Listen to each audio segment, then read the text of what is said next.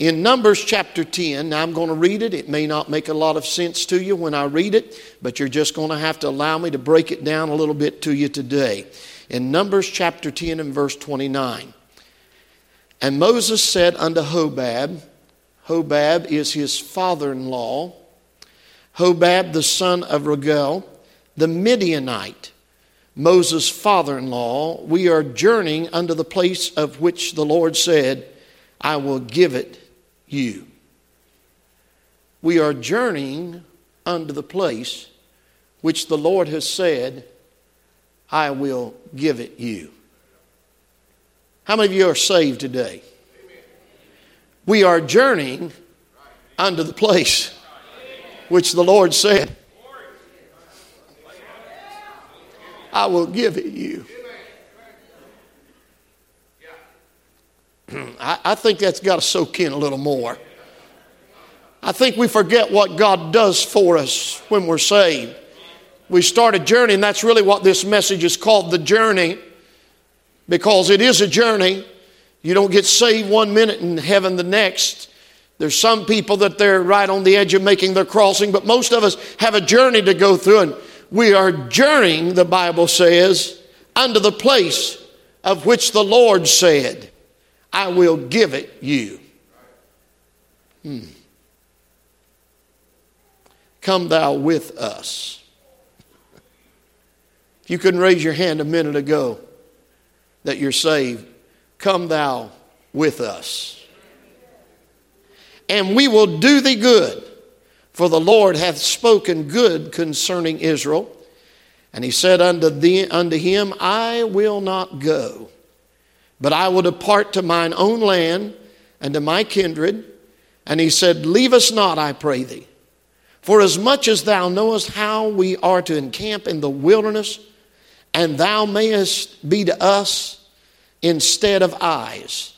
And it shall be, if thou go with us, yea, it shall be, that what goodness of the Lord shall do unto us, the same will we do unto thee. I want to just think about this journey that Moses is taking with the people of God. They've been in slavery for 430 years. That's a long time to be bound. They went in as 70, and now they've come out as a multitude of people. The numbers vary. If you look historically, the numbers are all over the board as to how many of them actually came out. But during that period of time, some strange things happen. They're in slavery, and they're working for the Egyptians. It's a joint venture, but they gain favor in the eyes of Pharaoh and in the eyes of all the Egyptians. And God begins to help them and to guide them and bless them. And through this process of time, they are preparing to leave, but God, when it all starts, gives Moses the plan. Now, here's the part of it that I don't hear much preaching or teaching about. I want you to turn to Exodus chapter 3. Exodus chapter 3.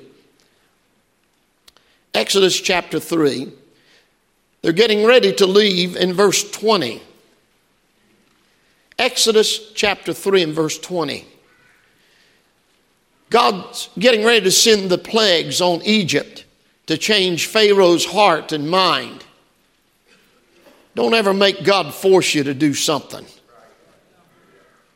Don't make it so that God has to be hard on you. In the end, you still have the choice. He can lead you and say, this is what you ought to do, and make it hard on you not to do it. But you can still not do it. And that's where he was at. Look down in verse 20 of chapter 3 of Exodus. And this is the Lord speaking, and I will stretch out mine hand and smite Egypt with all my wonders, which I will do in the midst thereof. And after that, he, referring to Pharaoh, will let you go. And I will give this people favor in the sight of the Egyptians, and it shall come to pass when you go, what's the next phrase? You shall not go empty, but every woman shall borrow of her neighbor, and of her that sojourneth in her house, jewels of silver and jewels of gold and raiment, and ye shall put them upon your sons and upon your daughters, and you shall spoil the Egyptians. Go on over to chapter 12. Just flip over a few pages. Chapter 12. God commanded them to do that in chapter 3. In chapter 12 and verse 35 we read, and the children of Israel did according to the word of Moses. And they borrowed. Hold on now. And they borrowed, Exodus 12, 35. And they borrowed of the Egyptians jewels of silver and jewels of gold and raiment. And the Lord gave the people favor in the sight of the Egyptians. So they lent unto them. Are you getting the picture? They borrow it from the Egyptians, and the Egyptians say these are good people, and they lended unto them such things as they required, and they spoiled the Egyptians.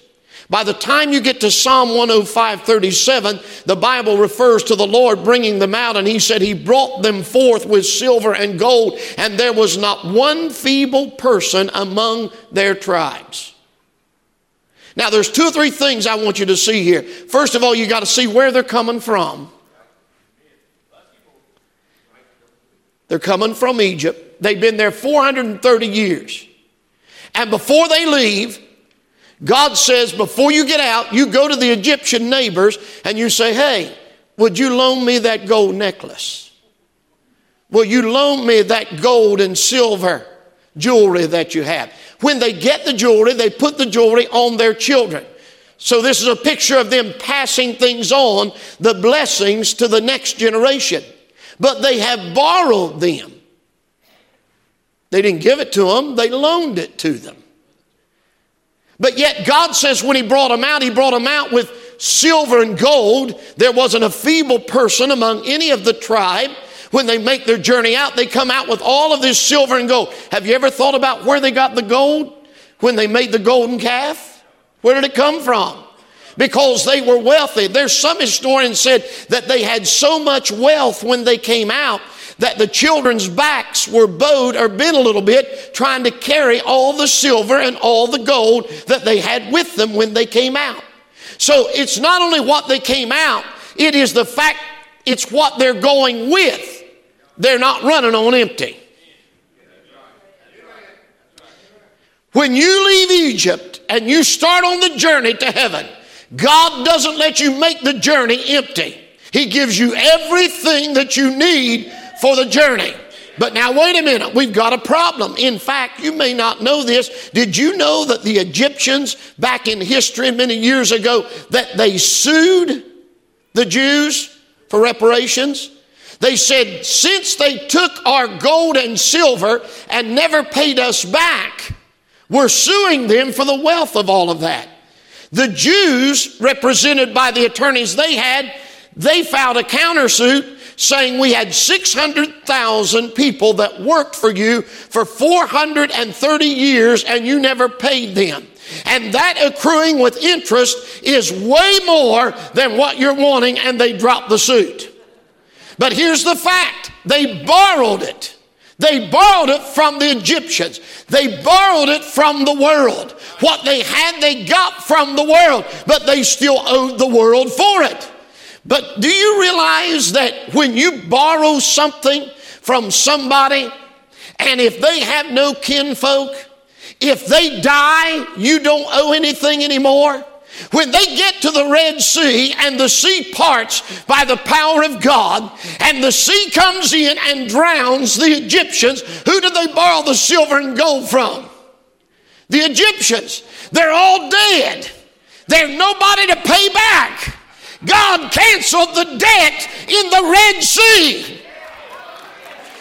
If you're on this journey, it's because you owed a debt that you could not pay.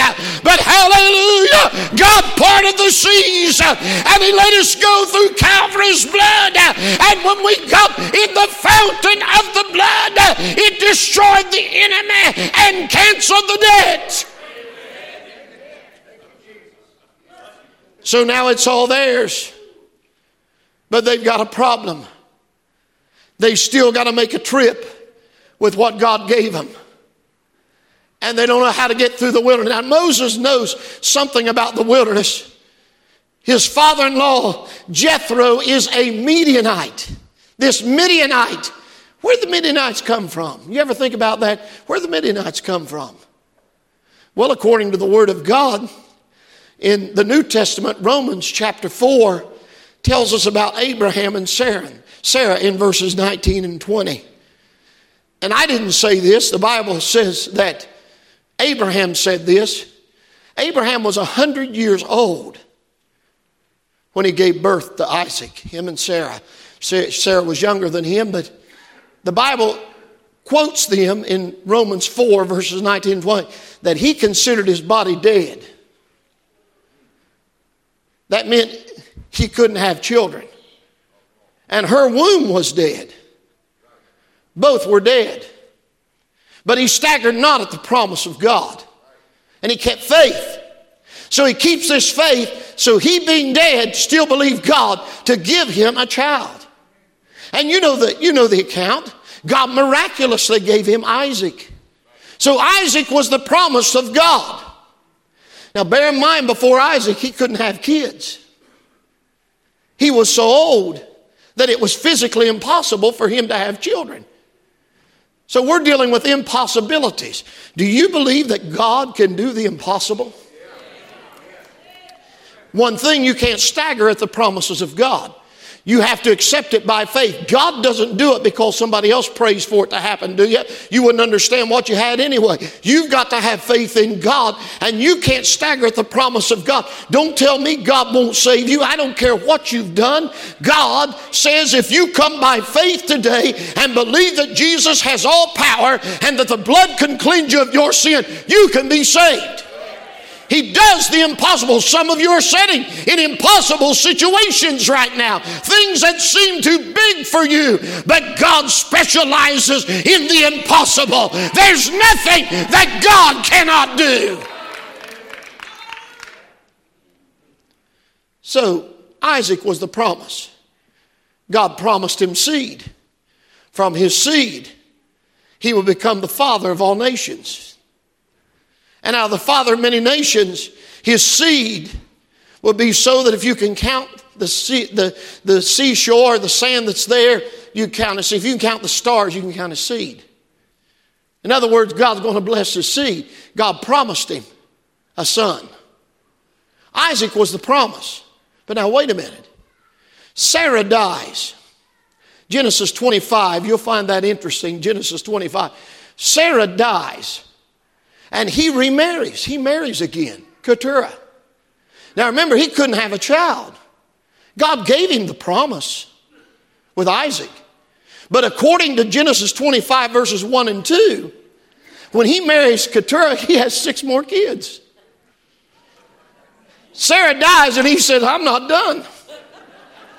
I mean, when God touched him, he touched him. I don't know if you're getting this yet or not. God not only does what he promises, he does more than he promises.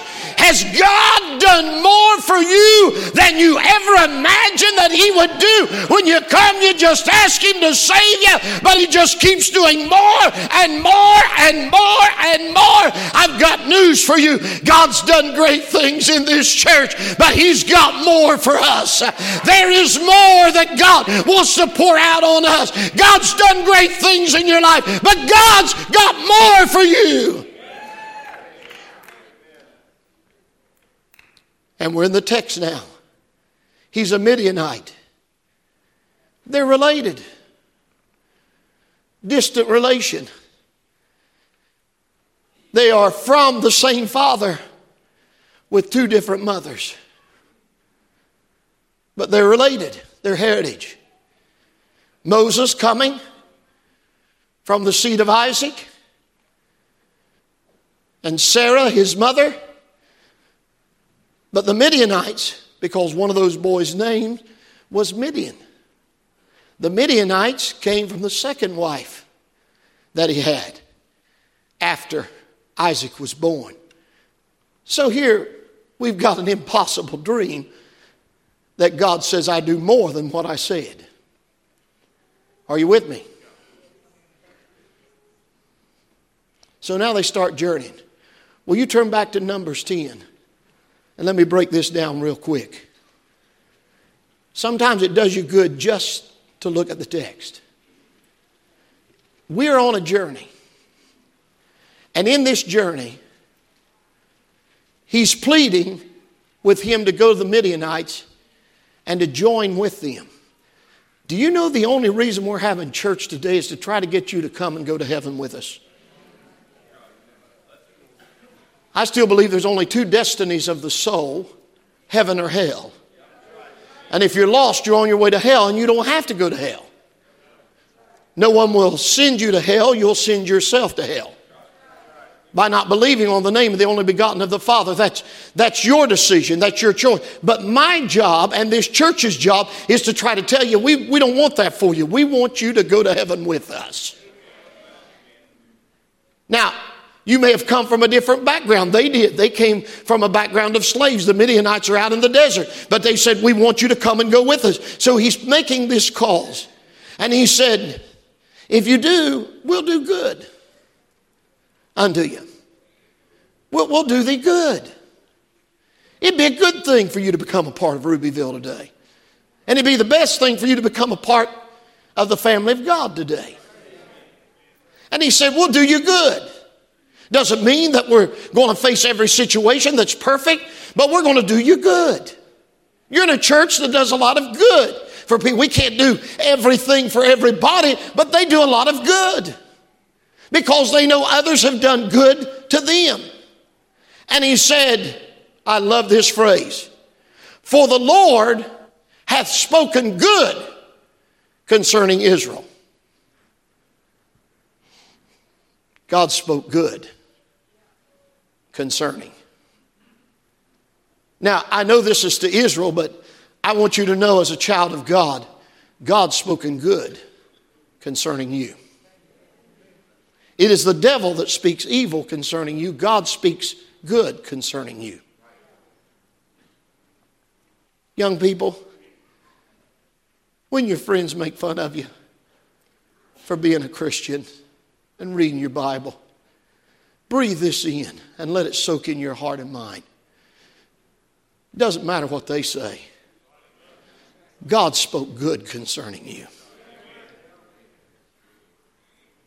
Young men, young women, when you go off to college and face the atheists and the agnostics, and I've been there and I've dealt with them, and most people here that's had any type of secular education, they've dealt with them too. But when you hear them trying to tear you down and make you look unintellectual for your faith in Jesus Christ, and they embarrass you in front of dozens of people, lift your head up. God has spoken good concerning you. I don't care what the medical report said this week. I don't care how bad it was. God hath spoken good concerning you. I don't care what your accountant says about your business and the impossibility of it making it. God has spoken good concerning you. I don't care what the devil tells you about your children not coming to Christ and serving the Lord. God has spoken good concerning you. Right now, the enemy is telling churches everywhere, after the pandemic, you've lost all of these people and you're not getting anybody back. I've got news for them. God has spoken good concerning us. And the Lord says, I'm not finished yet. If I was finished, you'd be in heaven right now. But there's a lost world that needs Jesus. And God said, I've spoken good concerning you. There'll be a lot of people that will speak bad concerning you. Someone had contacted me this week and said, do you know what they're saying about the church and what they're saying about us? They don't like us.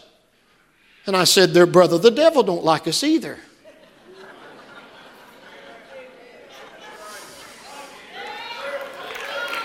It's the truth. But by the way, God says, you're pretty special in my eyes. God said, I like you. Though the world forsake you, I love you.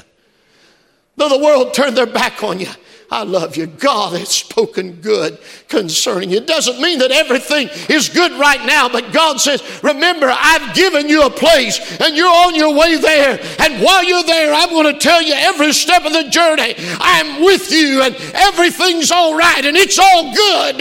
Even when it doesn't look good, it's good. It's good. It's good. God has spoken good concerning you.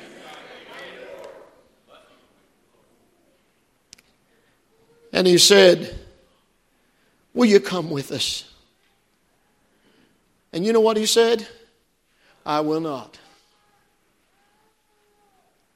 I will not. I'm going to depart to my kindred. Can I tell you the reason people don't choose the Lord over the world?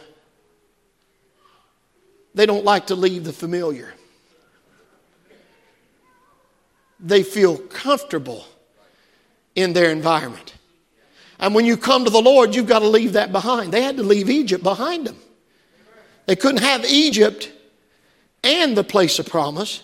It's Egypt or the place of promise. But they couldn't have both. So when they got to that place that they had to choose, they didn't like leaving that comfortable situation. It's like a lot of people right now. I talked to about, I would say at least 6 or 7 pastors this week. What are we going to do? I said, what do you mean? Well, we're open back up and the people aren't coming. I said, of course not. They're comfortable now. They're comfortable not coming to church. Well, what are we going to do? I said, well, you love them. You minister to them, then you go get you a bunch of new ones. There are plenty of them out there. See, some of you get so distraught because you hear one person has left the church, but you don't look around at the dozens and dozens of new ones that God sends in. Because you were comfortable with the old one and you don't want to leave your seat and go meet somebody else and maybe have to get to know them. That's starting all over again. But listen, folks, you can't help what people do, but I can help what I do. And I've made my mind up. God has spoken good concerning me. And God has given me a place. And I'm on my journey and I'm not going empty. Thank God I'm laden down with heaven's blessings. I'm looking toward heaven and saying God is on us and with us. Will you come and go with us? That's the question. And he said, if you'll come, he said, look at verse 31. For as much as thou knowest how we are encamp in the wilderness, and thou mayest be to us instead of eyes. Do you know what he's saying? I've got all these people, and I was in the wilderness with you, but now I've got these thousands, if not up to 1.5 million people with me in a wilderness I've got to take care of. I need to quit, but I think this will bless your soul. He said, you've got eyes. You know the wilderness. Now, how'd they know the wilderness? They've lived in the wilderness. And he said, we got to make it through what you live in. And we need your eyes to get through it. And you know where to tell us to go camp. You know where the water's at. You know where the help's at. You know where the shade's at. You know the best places that we can go. I want you to be our eyes. And by the way, he said, let me tell you this. He said, we've got the blessings. The desert has given you nothing. We've got the blessings, but you've got the vision. And if somehow we can get the blessings together with the vision, we're going to make it together through and we'll get to the land of promise. Do you know something? Every time you go through a dry place in your life, God can send you somebody who has lived in that same desert and survived that same desert. Every time the doctor says you've got cancer, God can send somebody to you to say, hey, I had that same cancer, and let me tell you what the Lord did for me. Every time you get to a place that you feel like it's too big for you, God can send somebody to you to say, wait a minute, I've been through that. Too late to tell me now that God can't do it. I'm on the other side of it, and I've already got victory over it. And what God has done for me, He'll do for you. Because He said all the goodness He gave to us, He's going to give to you. And every blessing He gives us, we're going to share it with you. We're going to give it to you. We're not going to hold it in. Now, that seems pretty simple. But do you know how many of you all tell me all the time, oh, preacher, that service was so great, and I felt so blessed. I just couldn't hardly hold it in. Why did you? That's why God gave it to you, to share it with us. I may not be the one shouting and praising God today, but watching you shout and praise God through the middle of your desert gives me strength and courage to say, Lord, I know what they're going through, and you've got your hand on them, and they're still blessed in the middle of all of it. And God, you're going to see me through all of it too. He will get you through it.